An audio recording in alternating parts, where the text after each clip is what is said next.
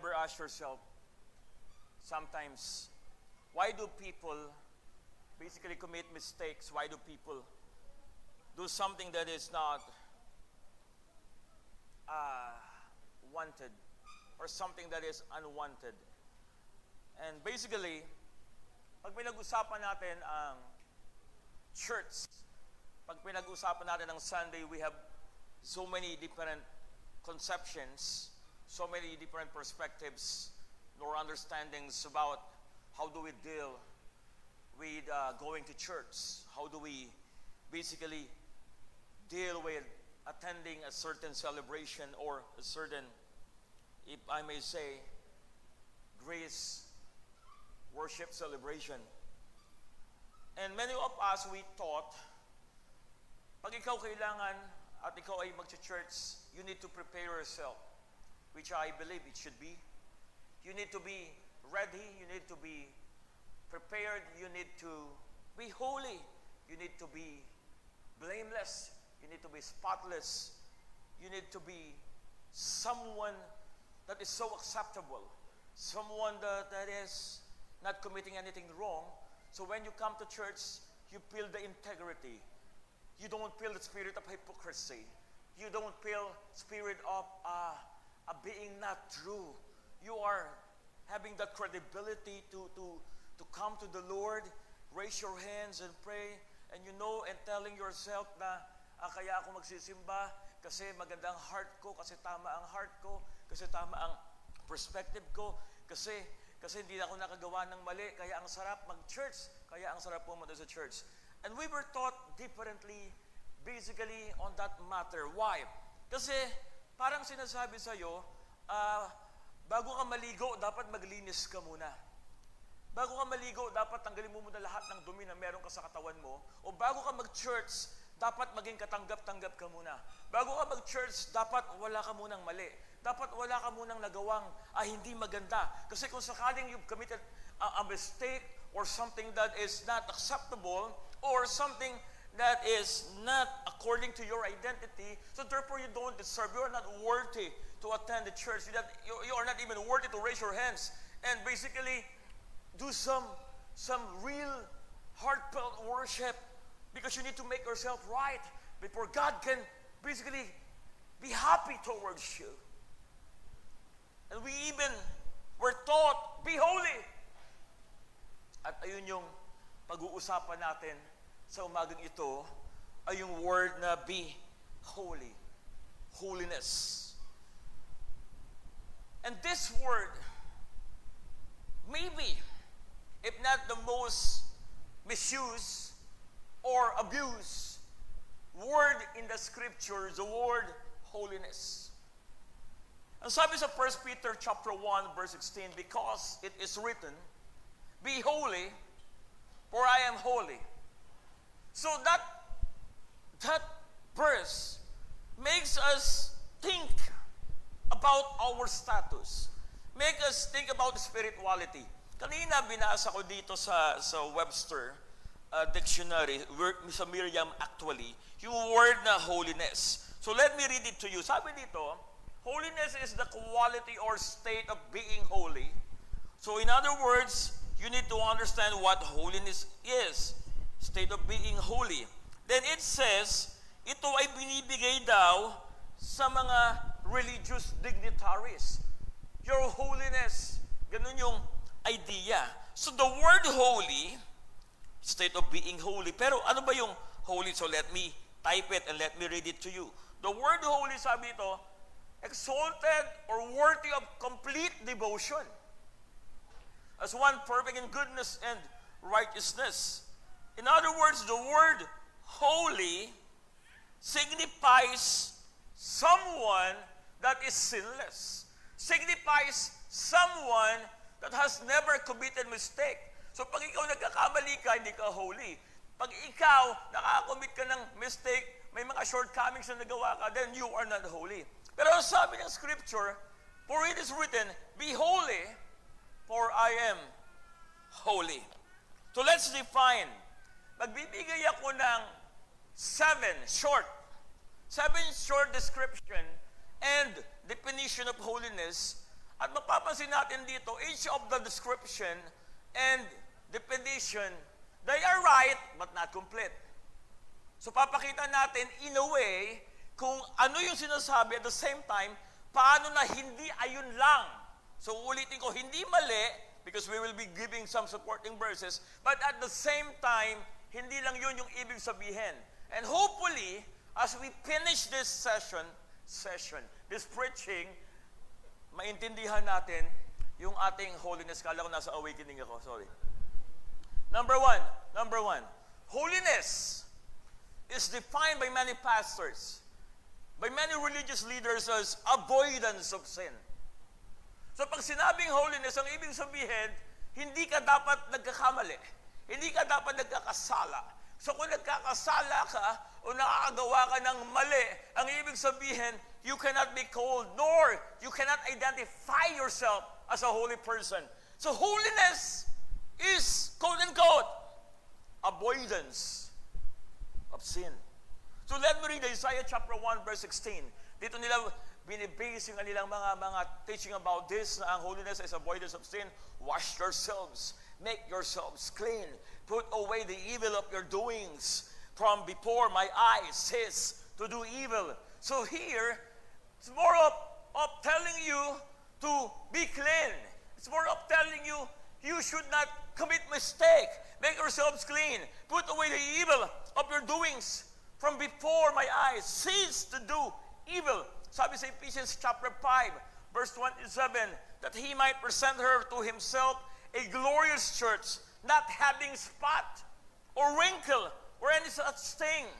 So ang ibig sabihin, in a way, ng holiness is having no spot, having no wrinkle, but that she should be holy, without blemish. So we have this tendency to believe that holiness is unblemished. Holiness is unwrinkled. Holiness is having no spot, having no mistake, having no sin. But the problem is, we are defining a thing in terms of something that is not the thing. Gulo, no? It's like defining light as absence of darkness. So minsan tatanungin ka, what is the meaning of light? Light is the absence of darkness. You actually describe the very opposite of what you are asking. Parang isang classmate ko sa PBS dati, ang galing eh.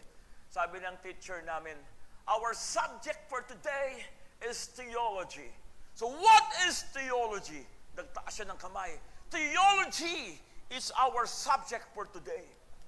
Ang galing. So, pwede. So, the point of the matter is this. You describe light by saying it's the absence of darkness. But it doesn't define what light is all about. It's a good description, but technically only. But it doesn't tell us what is holiness. Holiness is the absence of sin. Ang sabi ng ibang mga Bible scholar. But how do you define it? How do you make it real? Real talk.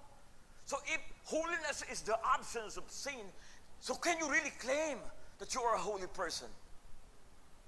The answer is, I don't think so. So holiness, on the first definition, is the avoidance of sin. Secondly, hindi ko i-describe lahat kasi pito to, so I will be giving a little bit of each of the 7. Then we'll go to the definition, yung pagsasama-samahin natin yung descriptions of Scripture. I'll be leading a lot of verses. Then, ano ba talaga yung ibig sabihin ng holiness pag pinagsama-sama itong mga to? Number 2, description or definition, holiness is being set apart from something. As I said, itong number 2 tsaka number 3 na sasabihin ko mamaya, medyo related siya. Why? Because one of the definitions of holiness is being set apart from something, and the third definition of holiness is being set apart for or into something. Pag sinabing from something, may mga bagay na naririto. For example, tong gitara, tong ilaw, tong gadget na to and then tong speaker or amplifier, kinuha ko tong gitara at inilagay ko dito, then I already set apart the guitar here, so hindi na siya kasama dito. So that's holiness. Being set apart from something. Ayun yung description sa holiness. Kaya nga sabi sa 2 Corinthians chapter 6, verses 7 and 18, therefore come out from among them and be separate, says the Lord. Do not touch what is unclean, and I will receive you. Antindi, no? If you have separated yourself from the sinners, then you are now starting to live your life as holy. I will be a father to you, and you shall be my sons and daughters, says the Lord. Maltindi, malalim. So, kung titingnan natin from this description ng verse, holiness is being set apart from something. Hebrews 11 verse 26. For such a high priest was fitting for us, who is holy, harmless, undefiled. Then bilang nagkaroon ng description, separate from sinners. So in this description or definition, holiness is being separated from sinners. Magkakaproblema tayo dyan. Pag ayan ang tingin natin sa holiness. Pag ikaw ay separated na sa mga sinners. Why? Because Jesus was always with the sinners. And whenever Jesus was with the sinners, sin did not contaminate him. It was him who contaminated sin. In other words, hindi siya yung nahahawaan ng karumihan, kundi siya ang humahawa sa karumihan at nagiging malinis. So we were taught that holiness is being separated from undefiled things. Holiness is being separated from the sinners. Kaya nga maraming mga churches, nandun na lang sa loob ng box nila. Ayaw na nilang lumabas. Ayaw na nilang mag-share ng gospel. Ayaw na nilang mag-evangelize. For what reason? Because we were commanded to separate ourselves from undefiled things and from the sinners. We are set apart from something. And it gives and leads me to number 3. Holiness is being set apart for God. For example, siguro mga nasa 100 plus tayo dito. Then holiness is God choosing me for Him. Ganun ang description ng holiness. Pag di-describe mo yan sa tao, madaling i-define. Oo nga naman, tama. So kung set apart ako, meaning pinili ako para sa Diyos, so the description is, I am holy because I'm set apart. But the problem lies, paano pag sinabing, God is holy? Is He separated for Himself? Is He set apart for Himself? So you can tell that you are holy because you are set apart for God. But how do you describe when you say, God is holy? Is God separated, set apart for Him? So magkakaroon ng konting problema yung description. Uulitin ko, tama itong mga descriptions, yet, pagsasama-samahin natin mamaya at makikita natin ano ba talagang kahulugan ng salitang holiness. Sabi sa Psalm 11 verse 4, the Lord is in His holy temple, the Lord's throne is in heaven, His eyes behold, His eyelids test the sons of men.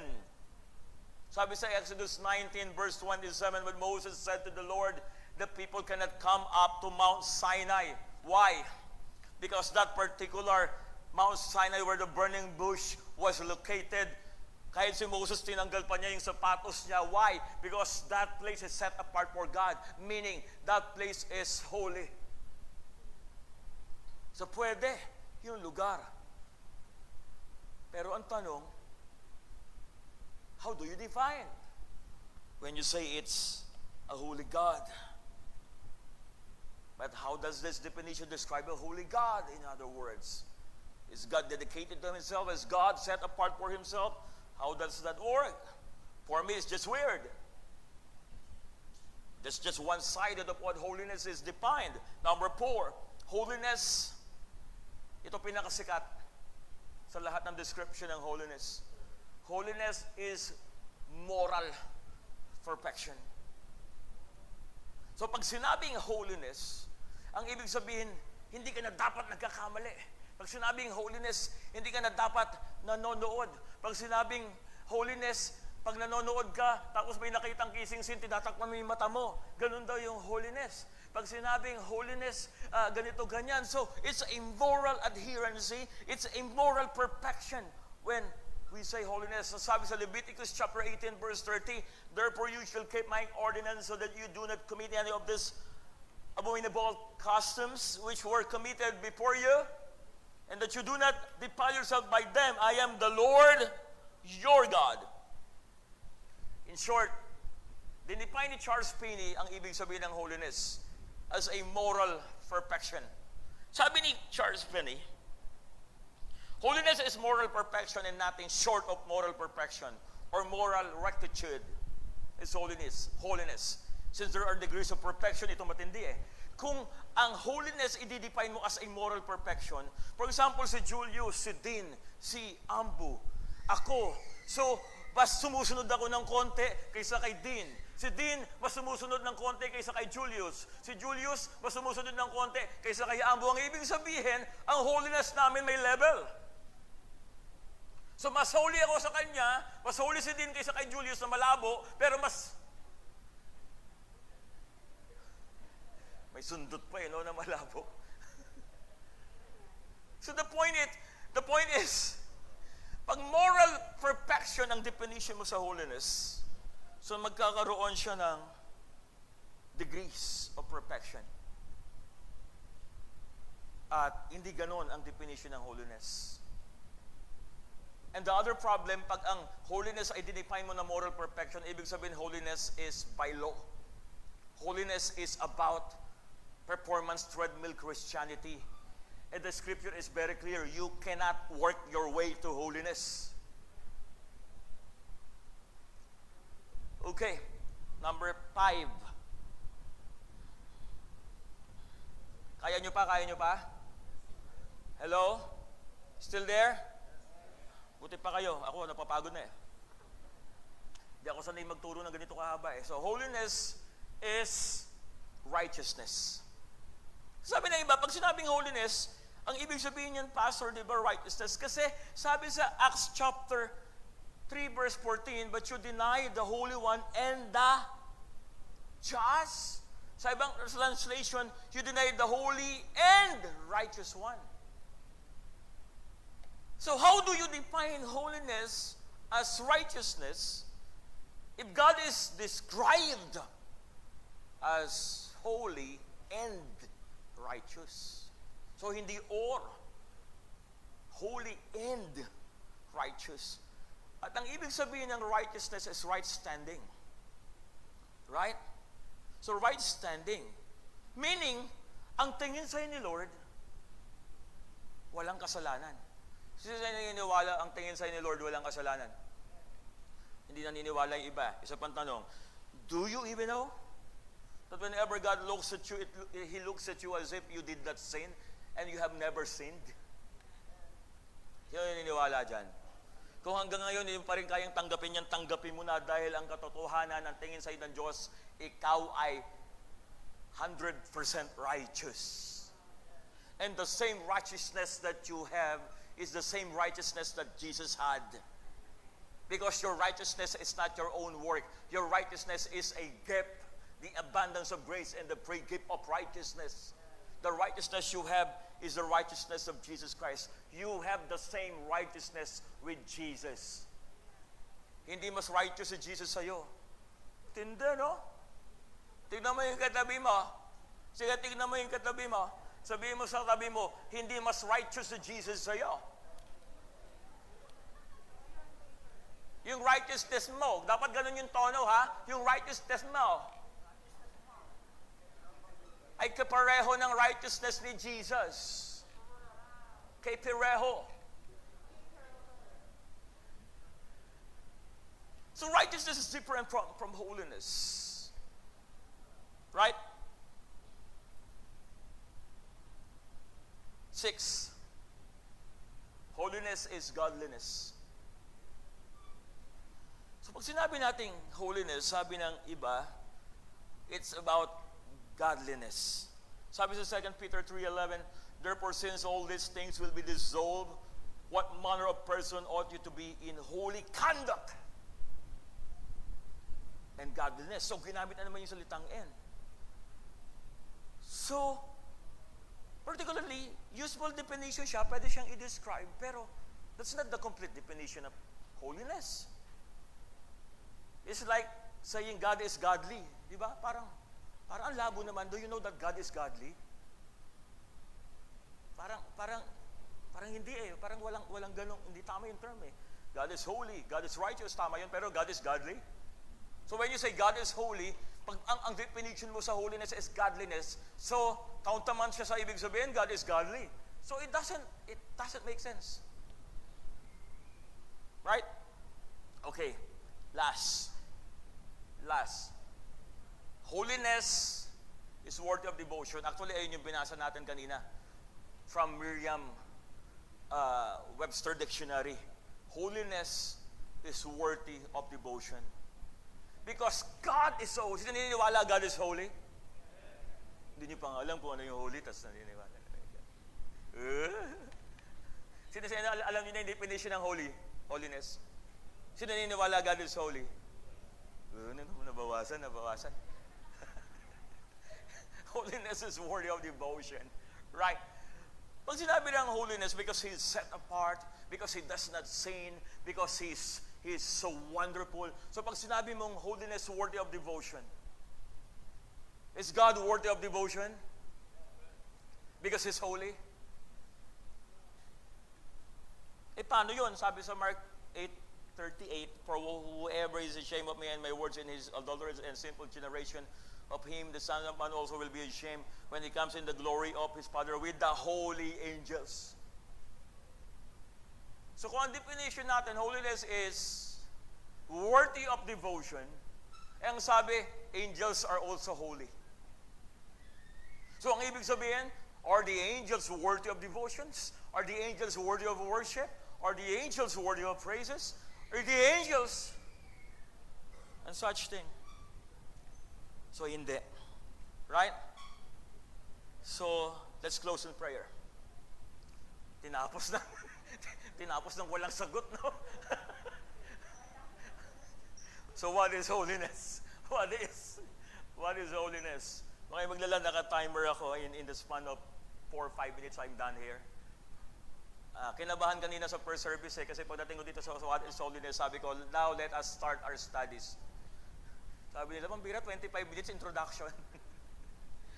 So what is holiness? Sabi sa Psalm 95 verse 5, exalt the Lord our God and worship at His footstool. He is holy. Let me read Charles Spurgeon's description, and later on we will go to some verses of what holiness is, the prince of all preachers, ang sabi nila ng 18th century. Holiness is the harmony of all the virtues. The Lord has not one glorious attribute alone or in excess, but all glories are in Him as a whole. This is the crown of His honor and the honor of His crown. His power is not His choicest jewel, nor His sovereignty, but His holiness.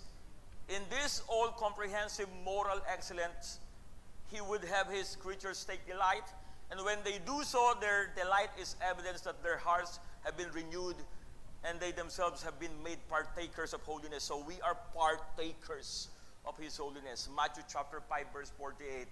Therefore you shall be perfect, just as your Father in heaven is perfect. Remember the first verse we read, be holy because your Father is holy.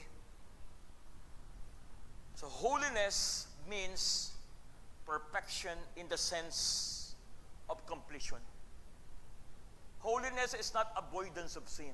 Holiness is not simply being set apart, even though yung mga meanings and description na yon in a way tama, pero pag pinagsama-sama mo, holiness means wholeness. Holiness means buo ka. Hindi ka kulang-kulang. God is holy, yeah. Yes. Why? Because He is whole. Because He is complete. And when the Scripture says, be holy, be whole, be complete, Do not believe na kulang-kulang ka. Kaya maraming mga tao, mananampalataya nagkakasala, may pinagpe-pray sila, provision, tapos feeling nila kulang sila sa ganito, kulang sila sa ganyan, kulang sila sa pagmamahal, kulang sila sa respeto, kulang sila sa ganito. Ang daming iniisip na kulang. Why? Because they don't understand that they are holy. And because they think that they lack a lot of things, they start to live their lives not from the essence of holiness.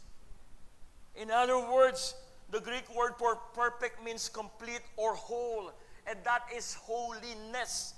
Jesus was saying, be whole as your Father in heaven is whole. And I want you to understand this. Pag sinabi ko kay Johan, magpaka-Hernandez ka nga. Ano ba ang ibig sabihin nun? Hindi siya Hernandez. Mamuhay siya o hindi, according to his identity, Hernandez siya. Pero lagi ko ipapaalala sa kanya, magpaka-Hernandez ka nga. Hello? Yung sinabi dito, be holy, be whole. Ano ang ibig sabihin, hindi ka whole? No, pinapaalala sa'yo that you are holy. You are complete. Amen. And such were some of you. Sabi dyan sa 1 Corinthians 6:11. But you were washed, but you were sanctified, but you were justified in the name of the Lord Jesus and by the Spirit of our God. So you are what? Washed, sanctified, and justified. So let me read Hebrews chapter 10, verse 10 and verse 14. By that will we have been sanctified through the offering of the body of Jesus Christ once and for all. For by one offering he has perfected forever those who are being satisfied. He has made you whole as a person. So therefore in him we lack nothing. Kaya sabi si David, naintindihan niya eh. He was a holy person. You know why?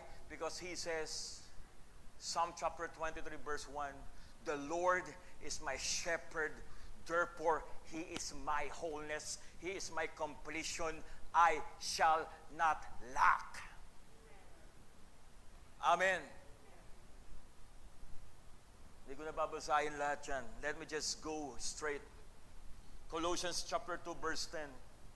And you are complete in him, who is the head of all principality and power. Sabihin nga natin lahat, I am complete. Can you say it louder? I am complete in him. Therefore, as I end, when we say God is holy, and he has given me his holiness, ano ang ibig sabihin nun?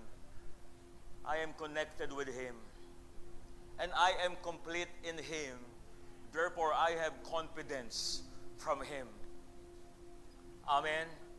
Na kahit anong status ng buhay ko, kahit anong pangangailangan ang meron ako ngayon, bukas, sa susunod na linggo, sa susunod na buwan, kahit ano ang dinadaanan ko, kaya ko mabuhay na may kagalakan kasi alam ko, I am a whole person. Hindi ako kulang-kulang, hindi ako walang ganito, walang ganyan, hindi ako kulang sa pag-ibig, hindi ako kulang sa pagmamahal, hindi ako kulang sa righteousness, hindi ako kulang sa prosperity, hindi ako kulang sa shalom. Di ba napansin niyo yung word na shalom? Ano ang ibig sabihin ng shalom? Not broken, not missing, and not lacking. Kaya paglabas mo mamaya sa pintuan ng church na to, isisigaw mo that you are holy.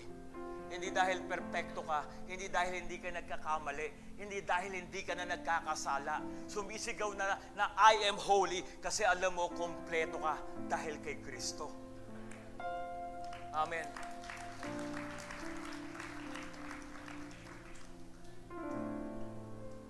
Holiness is being connected to the source. Holiness is being complete because of the source. Holiness is being confident because you have everything from the source. That's why when the scripture says, be holy, oo, tama yung set apart, oo, tama na you live your life with moral, or with morality, oo, tama lahat ng yun, but those, they don't simply define your holiness. Your holiness is defined not by your performance and not by what you do. Your holiness is defined because of the one who lives and dwells in you. Ano sabi ng Romans chapter 8 as I end? If God did not spare His own Son, what else can He not give you? Kung ibinigay niya sa iyo ang kanyang bugtong na anak, ano pa ba sa tingin mo ang hindi ibibigay ni Lord sa iyo? Amen? So if you would ask me, Paul, are you a holy person? My answer is absolutely yes. Not because I don't commit mistake, not because I don't sin anymore, not because I don't have any shortcomings anymore. I am a holy person because I really believe I am complete, whole in Christ. Amen? And that's who you are. Tayo lahat.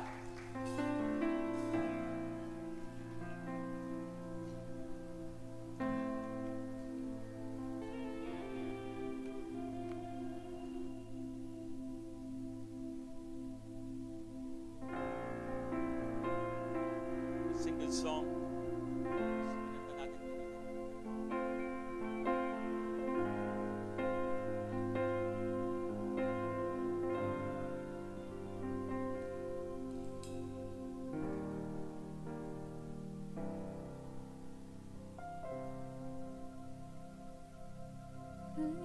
Buti mo,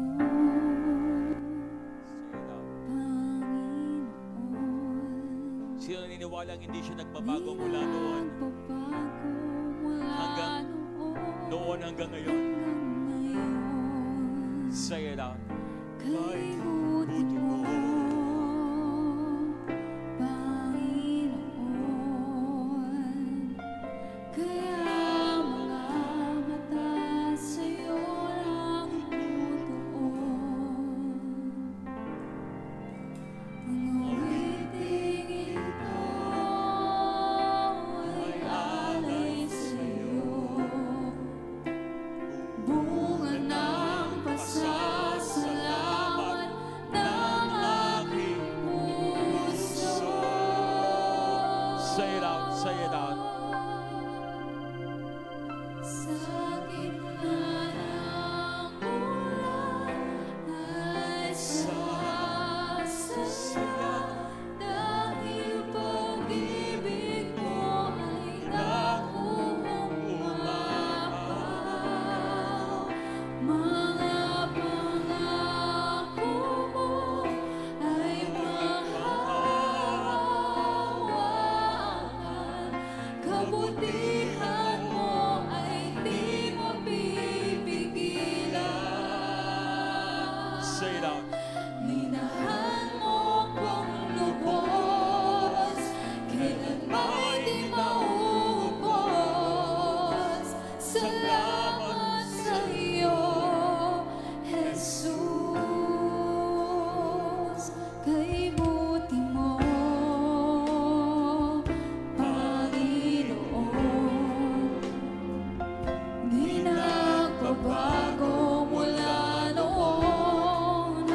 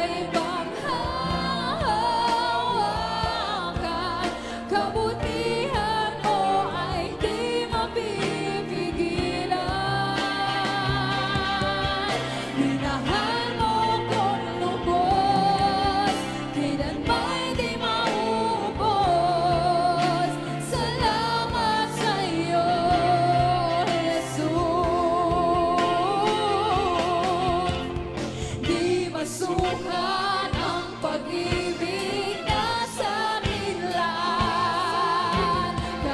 Karapat-dapat dakilain ang iyong pangalan. Say it out! Say it Di out! masukat ang pag-ibig na sa amin. Karapat-dapat dakilain ang iyong pangalan. Di masukat ang pag-ibig na sa atin. Karapat-dapat dakilain ang iyong pangalan.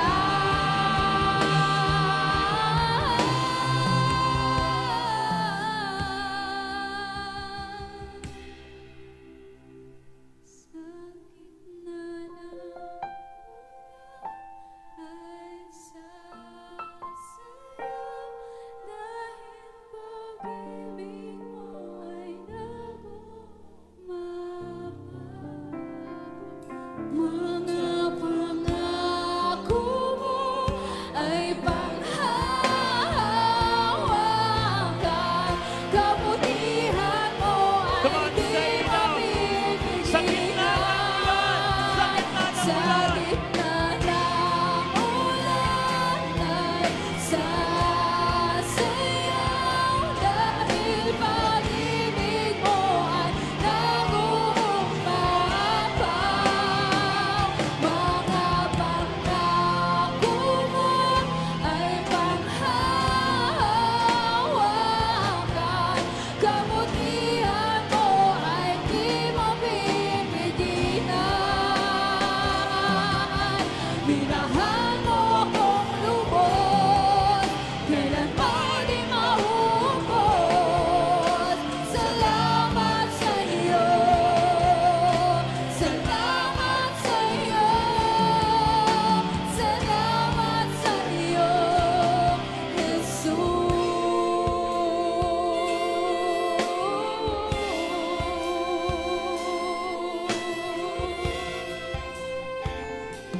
Thank you, Heavenly Father, for what you've done. Thank you indeed.